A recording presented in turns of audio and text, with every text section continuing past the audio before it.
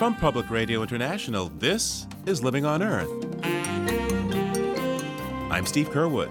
Ranchers, Native Americans, and climate activists unite again in Nebraska to fight the Keystone XL pipeline. This pipeline would open up a huge superhighway to export tar sands to the export market.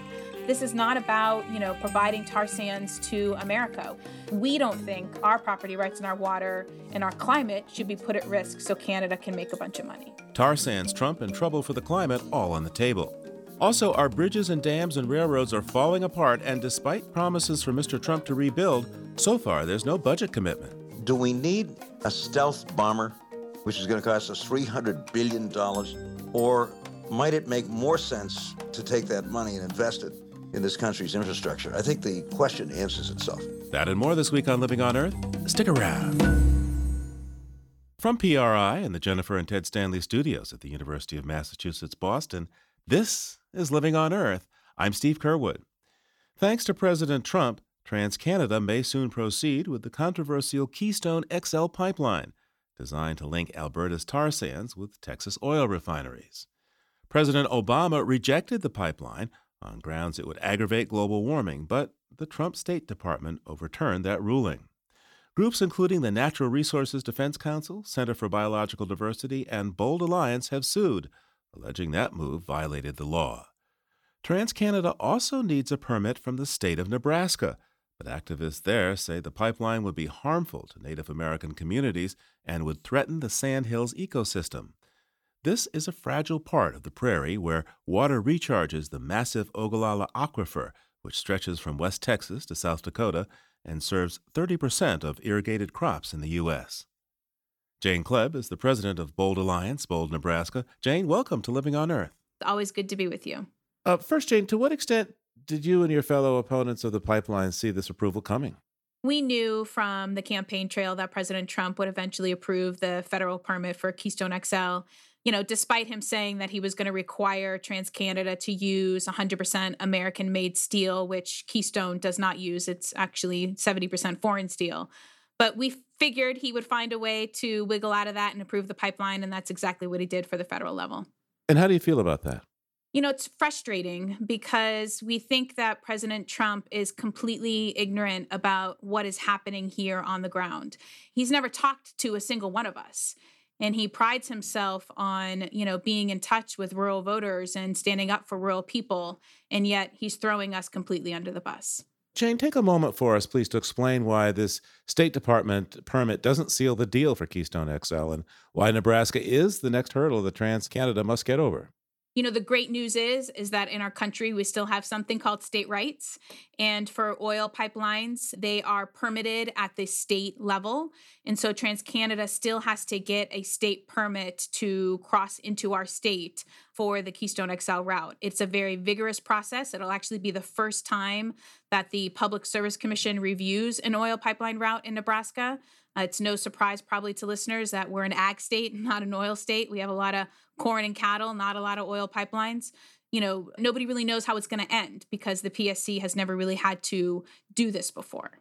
And just to remind people about how unusual Nebraska's politics are, you have just one house for your legislature, the unicameral, as you call it, and people aren't elected to that by political party, but they are apparently to this Public Service Commission. Yeah, so Nebraska is so interesting. I often try to remind people that, we have not only this nonpartisan unicameral where there's no party identification on the ballot, but we have 100% public power. So we don't have any private utilities in our state. It's all run at the very local level with boards that you can run on as a citizen. We're a very populist, independent, local control state. That is the lifeblood and the backbone of our politics. So this is going to be interesting, right? Because it is a partisan body at the public service level. Talk to me about the membership of the Public Service Commission. They're the ones that need to approve this. Who are these folks and what kind of indications have they given so far? So there's 5 commissioners. There's only 1 Democrat, but the 2 commissioners that represent a lot of the counties along the proposed route are very independent. One in particular, Mary Riddle, is a rancher, is a very strong independent voice. And so we're going to make our case directly to them, following the rules that they set out, which TransCanada has the burden of proof through this process to prove that this is in the public interest of Nebraska. So we think that we can clearly show that this threatens our water, threatens livelihoods, and takes away property rights. Now, when the State Department approval was announced, President Trump said he'd call Nebraska's governor, make sure that he'd approve the pipeline route through the state. But how much power does Nebraska's governor have in that decision? You have the Public Service Commission, right? Yeah, so Governor Ricketts has absolutely no say in the pipeline route decision. So President Trump can call Ricketts anytime he wants. They can even go to a Cubs game, which is what the Ricketts family owns. They have lots of money. And TD Ameritrade is actually one of the big banks that is financing the Keystone XL pipeline. So Ricketts clearly supports the pipeline. But ranchers and farmers who elect a lot of Republicans in our state are firmly opposed to this pipeline because of the eminent domain and because of water. So thankfully, Ricketts does not have a say in the decision. So what could the federal government do, if anything, to override the Nebraska Public Service Commission should it decide that Keystone XL is not in the best interest of Huskers, you call yourselves? Yes. So the Huskers are keeping an eye on Congress. We do know that Congress could attempt to override state rights. We think that that obviously would set a very dangerous precedent for Republicans to be overriding state rights, but we know that that is a possibility that they could do. Our state legislature could also attempt to undo the powers of the Public Service Commission when it comes to oil pipelines, although I don't think they will do that. They actually tried that before when we had a different governor, and that landed the unicameral and the governor in court, and landowners won in that case. I'm not sure they'll try that again, but I don't put anything past Governor Ricketts and Trump with their desire to get this pipeline in the ground. I think one of the possible outcomes that could happen in the law that got passed was they have to consider an existing corridor. And TransCanada has an existing corridor in our state. They have Keystone 1 pipeline that went into the ground under George Bush in 2008. So the outcome of this could be no new land taken out of production, eminent domains not used, the Ogallala Aquifer not at risk, but TransCanada still gets a second pipe, but they have to be forced to put it next to Keystone 1. So tell me about this route that TransCanada wants now compared to this existing route that they already have a pipeline on. The current route that they're proposing that's on the table for the Public Service Commission to review cuts right through the Sandhills, which is a very fragile, sensitive soil in our state and where the vast majority of cattle producers are, because that's also where the Ogallala Aquifer recharge zones are, meaning the aquifer is very close to the surface and all of our drinking water supplies really come from the aquifer. And it's only possible is because the Sandhills essentially acts like a big sponge and replenishes the aquifer in those recharge zones. So it's like the worst possible place you could be putting a maximum pressure, maximum capacity tar sands pipeline, because we know when tar sands hits water, it's very difficult, if not impossible, to clean up. It's very different than traditional oil because it's heavier and has lots of chemicals it sinks. So we are really arguing that it is not in the public interest to shove that pipe through the Sandhills and the aquifer, and that if it gets approved at all, it should be definitely forced to go next to their Keystone 1 route, which is on the eastern part of our state away from sensitive soils. How does your organization feel about it getting approved at all? In your view, how positive would it be to have a Keystone XL if it ran, say, at the eastern end of your state, not risking the water? Our major concerns always with Keystone have been the risks to water and property rights of farmers and ranchers. We don't believe eminent domain should be used for private gain, especially a foreign-owned corporation. But we also acknowledge and have from day one the risks of tar sands and climate change. This pipeline would open up a huge superhighway to export tar sands to the export market. This is not about, providing tar sands to America. We don't use tar sands. It's a much heavier form of oil. And we have enough oil with the Bakken oil fields in North Dakota. So this is really about Canada being in a very difficult spot. They don't have export market capability where they are right now. The tar sands are landlocked. And going through the United States was the best way for them to get this stuff on the export market to make lots of money. We don't think our property rights and our water and our climate should be put at risk so Canada can make a bunch of money. Jane, take a moment to tell us about the Native American tribes there. Which ones have a stake in this, and what are they doing in opposition to Keystone XL? The tribes are a critical part of our alliance. We do lots of actions with the tribes. We call ourselves the Cowboy and Indian Alliance when we do actions together. And so I think, sometimes people look at the movies and think that folks in kind of rural areas are at odds with tribes, when in fact, in our state and in South Dakota, the ranchers and the tribes really did work hand in hand, especially in the early days. And now we see everything is at stake. Our water, our livelihoods, their sacred burial grounds along the route. And in particular for Nebraska, the Ponca Trail of Tears is directly crossed and threatened by this pipeline. So for the past 4 years, we've worked with the Ponca tribe and we've planted their Ponca sacred corn inside the route as medicine. It's now certified by the USDA as Ponca sacred corn.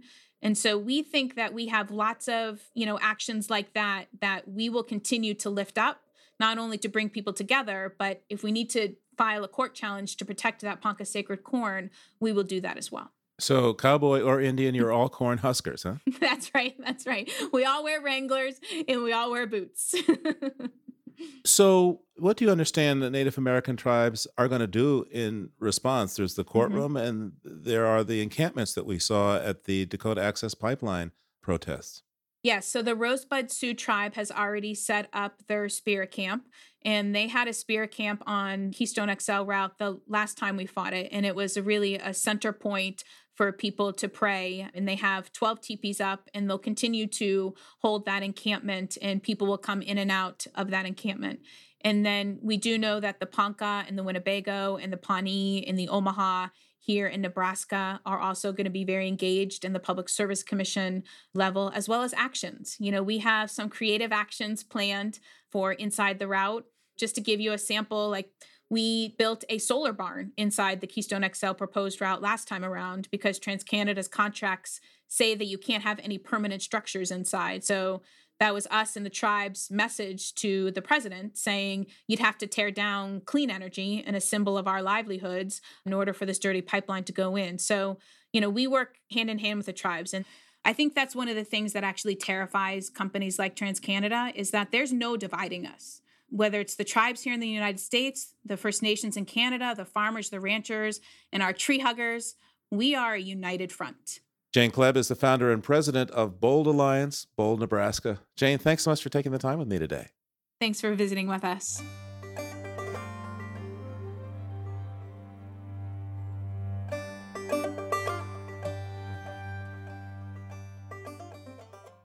If you like what you hear on Living on Earth, please join us with a gift of $5 or more.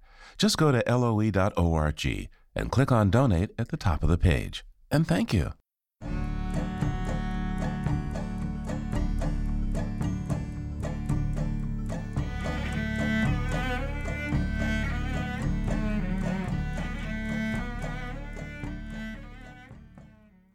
The deadly Deepwater Horizon blowout spewed huge amounts of oil into the Gulf of Mexico in 2010, and scientists have been working ever since to understand its long-term effects. Now, an international team of scientists from Sea-Image, that's the Center for Integrated Modeling and Analysis of the Gulf Ecosystem, has been looking to a different spill that happened 35 years ago off the coast of Mexico for some clues. And as David Levin reports, the aftermath of that disaster is giving them insights into the future health of the Gulf of Mexico.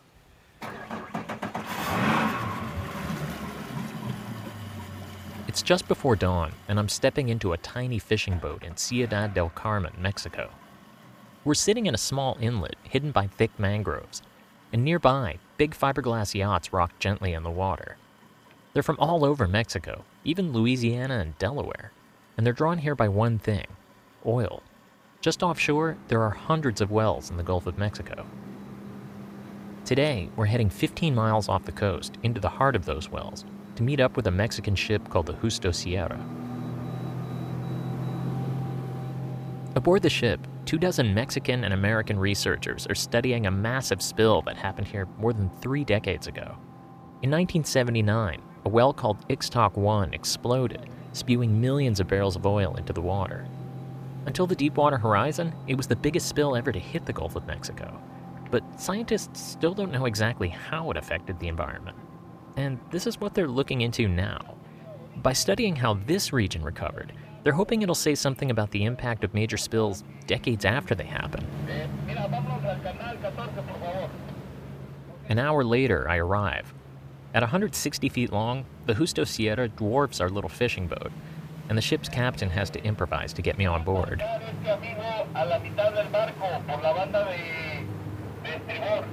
So he recommends that you pack your gear so you can use all your hands, and every step you take, you really need to commit. Okay. That's Yoel Ortega Ortiz from the University of South Florida. He's my guide on this trip, and the first one to scale a 20-foot rope ladder the crew drops over the side. There's a ladder. A wave kicks up and rocks the boat, and Joel sees his chance. He swings onto the side, and in a few steps, he's on board. And now it's my turn. Okay. By the way, climbing the side of a ship while holding a microphone is way harder than I thought. What's this? Welcome aboard, man. Good to see you. You too. David Hollander is one of the scientists who organized this cruise. He's the principal investigator of a team of researchers called Sea Image, and he's here to collect sediments from the ocean floor. Understanding the events that happened in the Ixtoc will give us a vision for what we can expect in the northern Gulf of Mexico over the next couple of decades around the Deepwater Horizon. To get those sediments, Hollander and his team are using something called a multicorer. It's a cone-shaped cage of pipes about 10 feet tall. Looks kind of like an unfriendly jungle gym. When it hits the bottom, 12 plastic tubes inside it sink down and fill with mud. So we want to collect the sediments from the bottom because the sediments records the history of what happened in the area. Isabel Romero is a geochemist at the University of South Florida. So every time that we pull and get sediments, some of those we're going to look at the chronology, some of those we're going to look at the organics, the chemistry, to see what is the condition of the area. Sediment cores act almost like tree rings. Each season, a new layer of mud settles onto the ocean floor and leaves a record of what happened in the water. Researchers like Romero and Hollander will look at the chemistry of the mud, while others focus on the tiny animals inside. As the multicorer settles back on deck, a swarm of scientists gathers. They carefully remove and store the cores, but first, they siphon water delicately off the top of each one, collecting the organisms that live there. Adriana Gaitan Caballero is a PhD student at UNAM, the National University in Mexico City.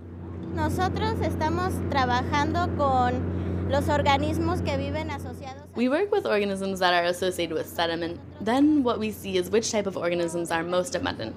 You may see some groups, some families that are more abundant than others if there's some event that's different from what they're used to. Si hay algún evento diferente a lo que ellos están acostumbrados. Some of the animals she finds are microscopic. Some are as big as an earthworm, but they all tell her something about the environment. Certain worm species can only live in pristine mud, but others are attracted to oil and thrive in places that would kill off other animals. Studying which ones are living there can tell her how the marine ecosystem's doing. Does anyone know what that is? That is a worm, polychaete. That is exactly the kind of stuff we're after. That's about as big as they get down there, actually. So that's very easy to pick out, very easy to identify when you see it. So those are the ones we really like to see. Like the Mexican team, Travis Washburn studies worms in the sediments. He's a PhD student at Texas A&M. The two things that are constant in our work are death and gravity. So everything dies and everything sinks. In other words, contamination in the water eventually goes away.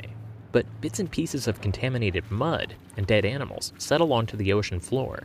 Those sediments stick around, and so do the worms that live inside them. So they're basically a record of the overlying water column. You can use the worms in the sediment to tell you everything that's happened above them. But sediment samples don't always paint a clear picture. In some cases, those layers of mud can be mixed up by currents or burrowing animals, so it's tough to figure out where oil landed in the past. Looking at chemistry and animals can offer some clues, and David Hollander has a few more tricks up his sleeve. He's borrowed an old technique used by oil workers, a UV light. It makes crude oil glow bright purple. Inside a dark cabin, he shows me how that works. On the table, he pours out a few tiny drops of crude and immediately wipes them up. Oil? No oil, right? Okay. Looks clean to you? It does. Okay, but if I was crime scene investigation CSI oil spill, I would put on my UV lamp and Oh, yeah. I missed a spot. Yeah, it just You can jumps see it. right You out. see it right there? Oh, that's incredible. Yeah. It's hard to miss, a bright glowing spot where the oil used to be. And without the UV light, we never would have seen it. In this instance, even very, very faint amounts that you can't see fluoresce very distinctly. So if there's a band of oil that you can't see with the naked eye, you'll be able to spot it with this. Exactly. Okay. That's why we use it. At each site, Hollander splits one of the cores and scans it with UV. This method gives the team a quick and dirty way to evaluate the site and let them know if they need to come back for more samples later. They've only got 2 weeks aboard the Justo Sierra, so they need to know at a glance where to focus their efforts. It's not the last time they'll be out here, though. There are a few more cruises planned over the next 3 years on both Mexican and American ships.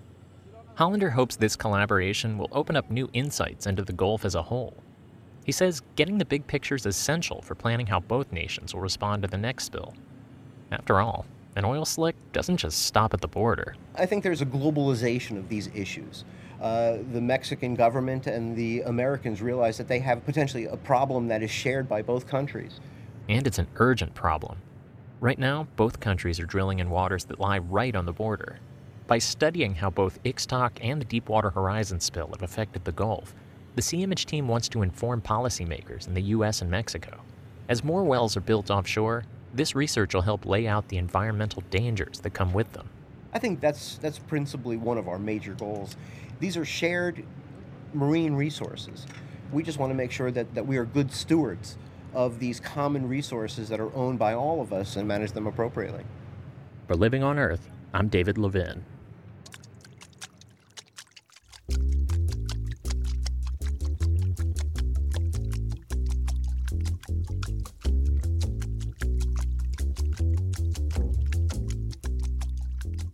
When the ice sheets retreated in North America about 10,000 years ago, indigenous peoples in the temperate rainforest that sprung up on the West Coast from Northern California to Alaska built societies dependent on salmon along the great rivers. Today, most of the great trees of that rainforest in Northern California are gone, as are most of the fish, pushed even faster toward extinction by the construction of dams. And now the Yurok tribe that lives near the Oregon border itself is losing its way of life as the annual run of Chinook salmon from the Pacific into the Klamath River is on the verge of collapse. Thomas O'Rourke is tribal chairman. The Klamath River is our lifeline. We have depended on this river since time immemorial. Our stories go back to the time of darkness, our creation stories as Yurok people. I grew up, born and raised here on the Klamath River. And as a child, there was a lot of salmon. We had runs when I was a child that don't exist here anymore. I learned to fish at a very young age, at probably about 7 or 8 years old. When I was a child, we didn't have much money, and the land provided about 90% of our food. Our roads are terrible here, and our roads would go out, and sometimes we couldn't get out of here for weeks at a time, and if we didn't have food in jars, we did not eat. We relied on the game animals, the deer and the elk, the salmon, which come from the river, the eels, the steelhead, the sturgeon. These, cannelfish, these are what I grew up to know how to eat, and what kept us alive, what sustained us. In a good year, what would the salmon count look like on the Klamath? In 2000 or so, we have over 100,000 fish allocation, which allowed us to both catch fish for subsistence as well as to have a commercial season, which is our people very much depend on, because of the lack of job opportunities that are here. And what does the salmon count look like today? When they told us our numbers last year was bad. I meant bad. We had trouble swallowing last year. We got 6,000 fish, which isn't even enough for one salmon a person, for a tribal member. This year, we have a tenth of that. And so we have a little over 600 fish allocations for harvest, and that our tribe is the largest tribe in the state of California with right around 6,200 tribal members. And we have 650 fish to sustain ourselves. It's hard to understand my emotions, of how I feel, and our tribal members' emotions, how they feel. All of a sudden that we're told, well, we're not going to be able to fish. When we fished all of our lives. The fish had always been there, at least some kinds of numbers. Well, this year, it's probably the lowest that I've ever known it to be. Our river's sick. Water quality being a major issue, water management being a major issue. And so we are in the process of putting together a fix that we see that we can attain. I understand that the Yurok tribe conducted studies investigating the presence of an aquatic parasite on local fish populations. How prevalent is this parasite, and what has its effect been on the river's fish? Sea shast it's a parasite. They multiply inside the polychaete worm, and then they spread across the floor of the Klamath River. And that's the one that has been really infecting our salmon when they're juveniles. And it's due straight up to poor water quality. Management, flows, dams. We have 4 dams that we're working on to remove. And that what they do is that they incubate for this parasite. That it likes warm water. It likes everything that them dams have in it. So the fertilizer, the byproducts, And so it's just infested badly. The disease rate has gone sky high, and now we're starting to see the impacts of this disease that is caused pretty much by man. How much would it help if the dams were removed? Well, we'll get our natural flows. Right now, we get the warm water off at the top of the dams. The cold water doesn't come down, which the fish very much need. It's hot here. It gets hot. It gets up near 110 degrees. It also stops the fines from coming down. That in the past, all of the spawning material, the gravel, the fines, have been washed out, and the dams are stopping new fines from coming in, new gravel, so that the fish can spawn. So that it's imperative to get these dams out. There's 4 major dams that are causing most of the problems upstream. We have been working since right around 2000 that we started working towards dam removal. In the year 2010, Pacific Corps made its final business decision to remove the dams. And that's big news for us, because once the dams are removed, then we can begin the real healing process for the river, and we will have a much better quality of water. Quality of water means everything. You take a couple of fish and you throw them in a fish bowl, goldfish. You put them in a little bowl, and they'll do fine. Water can be pretty warm, but if you throw a few more in there, they're going to start to die. If you take and you put an oxygen hose in there, they'll do fine, and you can throw some more fish in there, and they'll still do fine. But if you take a couple ice cubes and put some ice cubes in that little fish bowl along with the oxygen, then, you can fill that bowl up with fish, and they'll do fine. What are the plans for removing the dams? How soon are they coming down? In the year 2020, the dams are scheduled to come out. Many stakeholders pulled together to make this happen. It's something that people said was impossible 20 years ago, 15 years ago, 10 years ago. People say it's pretty much impossible, but I see them coming down. Aside from undamming the river, what else could help restore the fish? We were put here in the beginning as gardeners, the caretakers. So you can look at the river as a garden, and it's not just the water and the salmon directly. It's the forest, it's everything that's within the ecosystem that ties together to make the river healthy. So you can't just fix one component. Many components need to be fixed. Erosion control because of the poor logging practices. We have to address it across the board. When the forest is restored, then our spring waters will be restored, our groundwaters will be restored. It all works together. It's a very complex, big picture. If the river dies, we die as a people. A way of life dies. A society, it becomes extinct. And so we will restore and revive our fisheries and our river. Thomas O'Rourke is the chairman of the Yurok Tribal Council in Northern California. Thanks so much for taking the time with us today, Mr. Chairman. Thank you very much, and have a good day.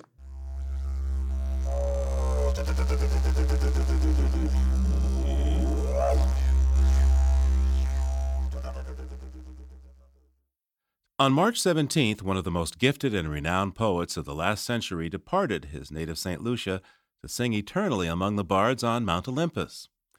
Sir Derek Walcott celebrated his Caribbean heritage and ecology, railed against its colonial history, paid constant homage to Homer, and won a MacArthur Genius Grant and the Nobel Prize. Here's Derek Walcott himself with Sea Grapes. That sail which leans on light, tired of islands, a schooner beating up the Caribbean for home, could be Odysseus, homebound on the Aegean. That father and husband's longing under gnarled sour grapes is like the adulterer hearing Nausicaa's name in every gull's outcry. This brings nobody peace.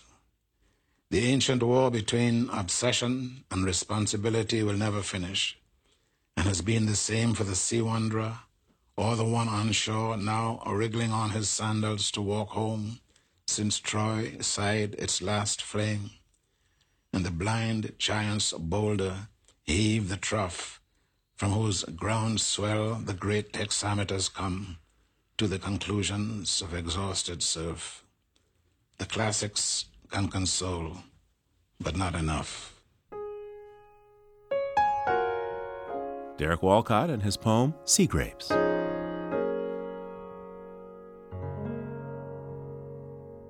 Coming up, Michael Dukakis on options for $1 trillion investment in American infrastructure. That's next on Living on Earth. Stay tuned. Support for Living on Earth comes from the Gordon and Betty Moore Foundation and from a friend of Sailors for the Sea, working with boaters to restore ocean health. It's Living on Earth. I'm Steve Curwood. On April 3rd, a seemingly minor derailment at Penn Station in New York City led to monstrous delays affecting hundreds of thousands of people in the New York area and up and down the East Coast. You see, like much of America's infrastructure, the antiquated rail system at Penn Station is overloaded and undermaintained. The Trump administration promises to invest $1 trillion to fix rails, roads, bridges, and transit, but so far it hasn't put any money where its mouth is. There is bipartisan support for infrastructure investment, and no one wants it more than former Massachusetts governor and Democratic presidential nominee Michael Dukakis. Governor Dukakis now teaches at Northeastern University, and he's a longtime advocate of public transit and a former vice chair of Amtrak. Michael Dukakis joins us now from Los Angeles, where he's a visiting professor at UCLA. Welcome to Living on Earth, Governor. Thank you, Steve. So, in your view, what's the state of the U.S. infrastructure right now? It's lousy and getting worse. While we're going to spend another $60-something billion on a military budget, which is already enormous, and is financing a defense system involving 837 American bases in 150 countries, and we can't repair our bridges. I think that's crazy. I think this increase in the defense budget is crazy. And in the meantime, the rest of the world is going right by us. High-speed rail, excellent highways. You go to other countries, it's a little embarrassing to come back to the United States. So now, why did the American Society of Civil Engineers rate our national infrastructure at a D+? It's practically flunking. Might be generous because we're not maintaining it. I don't think we need any more highways in this country. We need a very strong investment on public transportation, high-speed rail, especially in our cities. You know, I mean, Greece has got an infrastructure that looks a hell of a lot better than ours these days. With all of its problems and all of its struggles economically, those highways are in superb shape. The metro in Athens is remarkable and probably better than any public transportation in any city in the United States. And that's true all over the world. Go to Spain, you know, not a wealthy country, but it's 2.5 hours now from Barcelona to Madrid. Used to be 4, now it's 2.5. And in the meantime, we're standing still. Now, during the campaign, Donald Trump, the candidate, promised he would fix railroads, the bridges, airports, hospitals, roads, and now is promising to invest $1 trillion in infrastructure. What could one actually do with $1 trillion, do you think? Well, let me begin, Steve, first by saying that Trump has never identified the money he's talking about. Look, this country is currently running a deficit of $500 billion at the end of the Obama administration, at a time when we're getting very close to full employment, and when we ought to have a surplus in the federal treasury. And he proposes not only tax cuts primarily for the wealthy in the billions, but he's going to spend $1 trillion on infrastructure. Where's he going to get it?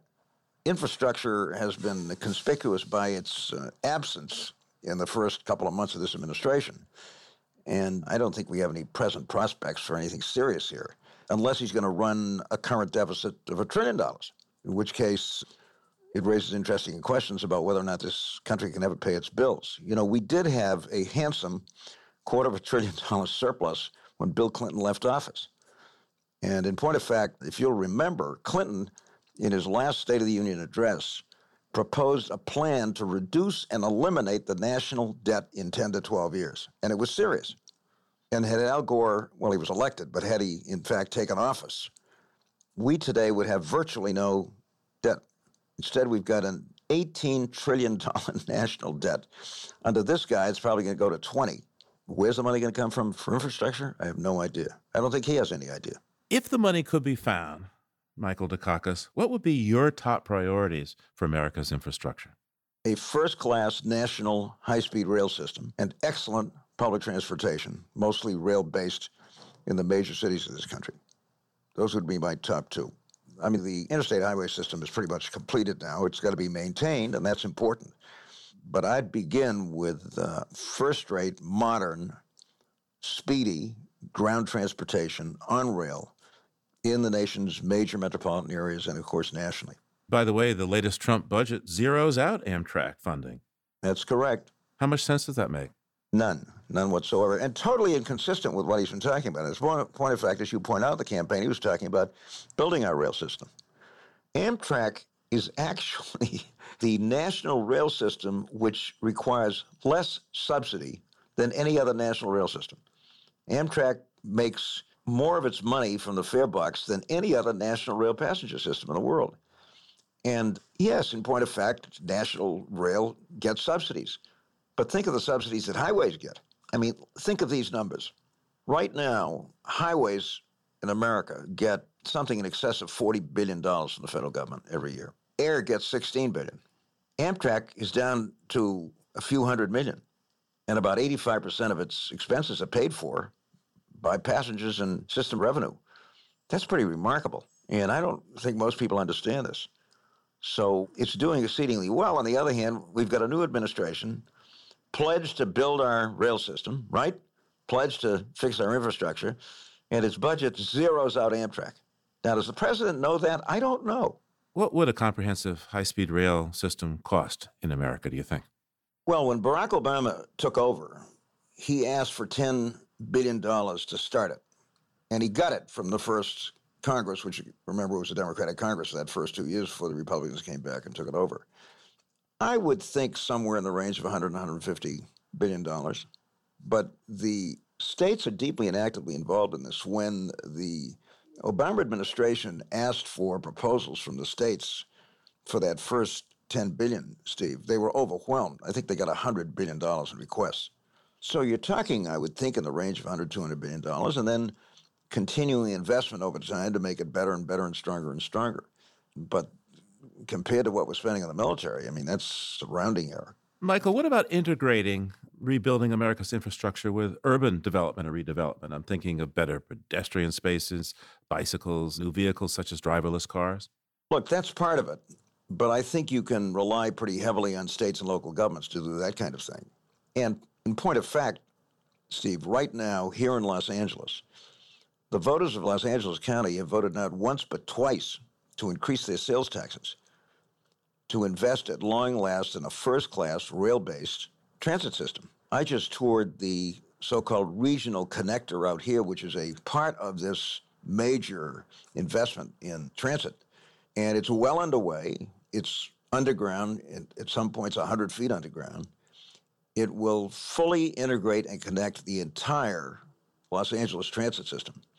And once that happens, in addition to major expansions of that transit system, this city is going to be one of the most impressive in the country, if not the world. And it's long overdue, needless to say, because the traffic situation here is horrendous.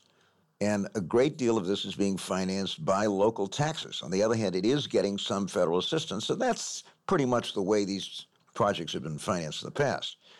So this partnership between the states and the local governments on the one hand and the United States Department of Transportation on the other has worked quite well, just as long as the feds are picking up their side of the bargain. Michael Dukakis, you were governor of Massachusetts for, 3 terms? Indeed, yep. And famously, you rode the public transportation from your office on Beacon Hill out to Brookline, where your house is, the Green Line in the Boston area. And by the way, I think in that period of time, riders said that it ran better than before or perhaps after. Dramatically so, I say. But you'd be surprised at what you learn as a governor on the transit system. I mean, people would come up to me and say, "Hey, Governor, can I talk to you?" I learned more about what was going on in my administration on the streetcar than I did in the State House. And given your experience with Amtrak and the MBTA in Boston, I imagine you've heard plenty of arguments against transportation infrastructure spending during your career. Talk to me about some of the most common challenges you faced and what you would say to opponents right now. I don't see the kind of opposition now, Steve, that we had 25 or 30 years ago, when we were still kidding ourselves that more and more highways could solve the problem. In fact, as you know better than anybody, we came dangerously close to building a kind of California-style freeway system in, on, and over the city of Boston, which in my opinion would have destroyed the city. And you were there reporting on this when we had a 10-year battle over whether or not we'd build a master highway plan. Fortunately, we stopped it, and then thanks to a sainted man named Thomas P. O'Neill, Jr., who at that time was majority leader and soon became the Speaker of the House, we were the first state in the country to be able to use our interstate highway money for public transportation. It had never been done before. You couldn't bust the highway trust fund. Remember, if it was gasoline tax money, it had to be spent on highways. We were the first state to be able to break that and ended up with a big chunk of federal money, which had been allocated for highways, which made it possible for me to really invest heavily in what was a decrepit old transit system. I mean, I was riding streetcars when I first became governor that had been built in 1942, and we changed all of that, which just gives you some sense of what you can do when you have the resources to go out there and do stuff. But like everything else, you got to keep investing in it, and you got to have excellent management. But I don't know of a mayor in the United States of America today, of a major city, that isn't strongly advocating for major investment in his or her public transportation system. And Los Angeles is a good example of this now. We've had 2 mayors, Antonio Villaraigosa and now Eric Garcetti, both of them strong proponents of investing in this new and very exciting rail-based transit system out here in Los Angeles. And they're very typical of mayors all over the country. You know, Speaker O'Neill, Thomas P. O'Neill, Jr., was famous for saying all politics is local. And people listening to us may not know about the Boston transportation grid, but one of the things about Boston, which is very odd when it comes to railroads, is that you can take a railroad all the way from Miami, Florida, to what's called South Station in Boston. But if you want to go on to New Hampshire or Maine, you've got to get out and go across town to the other railroad station. There's no link. Right. I understand your latest project has been advocating for such a link. Why don't we have it? What do you think would be necessary to get it done, as an example for the rest of America? It was part of the so-called Big Dig plan, which started with my first term in 1975, and that project was planned with a double rail line right down the middle of it. I mean, if you're going to rip up the entire city, that's the time to connect the 2 stations, right? And by the way, this is not a problem unique to Boston. You go to Paris, they have originally had 4 railroad stations, right? And why? Because the railroads were run by private companies in those days, and every company wanted its station.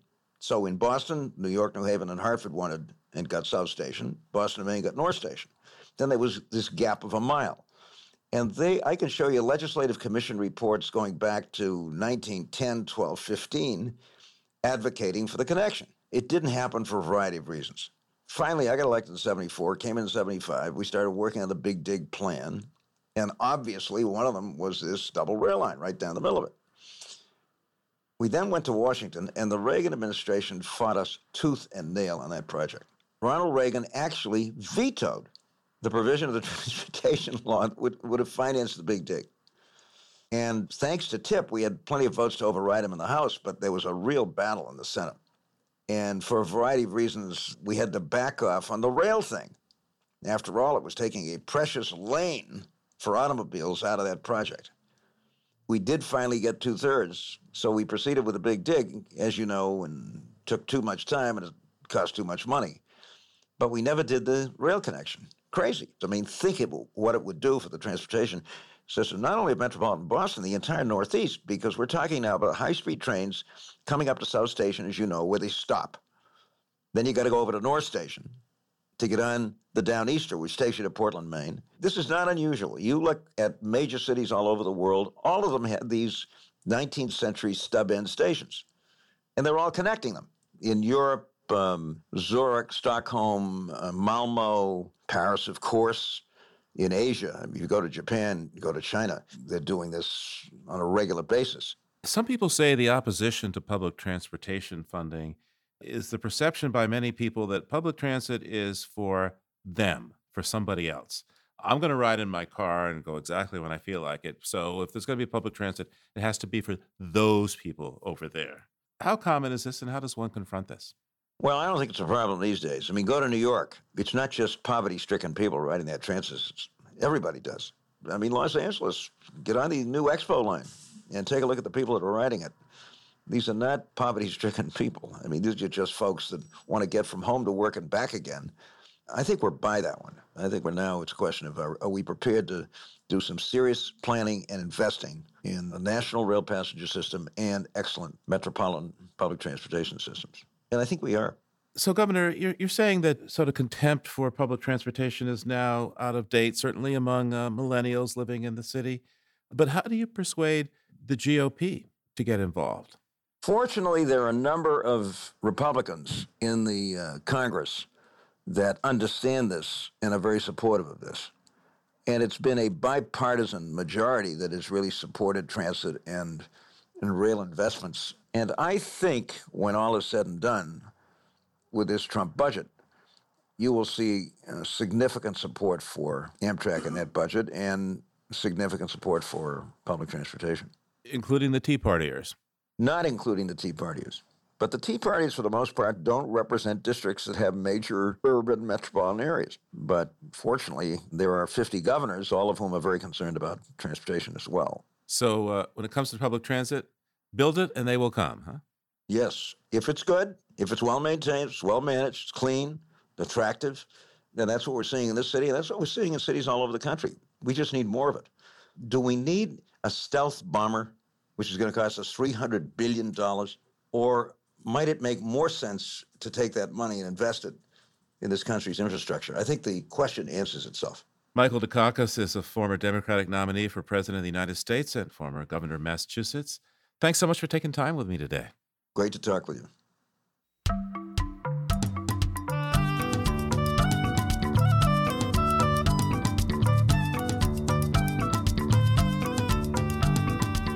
One of the most glorious sights of tropical oceans is the vision of the magnificent frigate bird soaring over the waves. But as Mary McCann points out in today's Bird Note, sometimes the way these fork-tailed creatures behave is, well, less than magnanimous. Some birds are masters at catching fish. In the warmer regions of the world's oceans, large seabirds called boobies plunge headfirst into the water, snatching fish in their dagger-shaped bills. But as a booby flies up from the waves with a fish now in its gullet, there may be another big seabird, a frigate bird waiting overhead, with its eye on the booby and on the booby's fresh catch. Now begins one of nature's great chase scenes. The booby flaps full throttle away from the frigate bird, but there's no escaping. With a light body suspended on long, narrow wings and a long, scissor-like tail to match, the frigate bird is faster and more agile. It lopes up behind the frantic booby and, with its long, slender, hooked bill, clamps onto the booby's tail or a wingtip. Thus snagged, in midair, the booby flails. A crash is imminent, unless it surrenders what the frigate bird wants. So it disgorges the fish it's just captured. The frigate bird releases the booby and swiftly snatches the free-falling fish. Fortunately for boobies, frigate birds don't steal all their meals. Most of the time, they hunt their own seafood, Perhaps a squid snapped from the ocean's surface, or a flying fish as it skims across the waves. But now and again, when a chance comes up, they'll take it. I'm Mary McCann. And for photos, soar on over to our website, loe.org.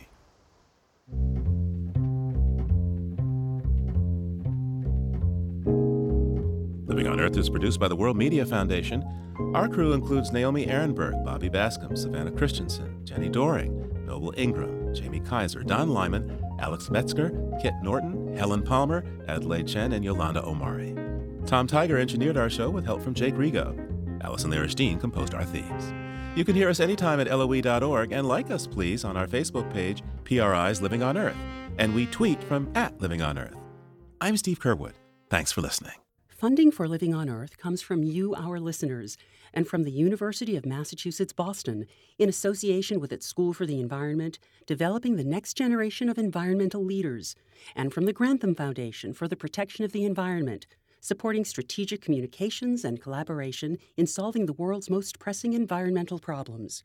Support also comes from the Energy Foundation, serving the public interest by helping to build a strong, clean energy economy, from Carl and Judy Fehrenbach of Boston, Massachusetts, and from Solar City, America's solar power provider. Solar City is dedicated to revolutionizing the way energy is delivered by giving customers a renewable alternative to fossil fuels.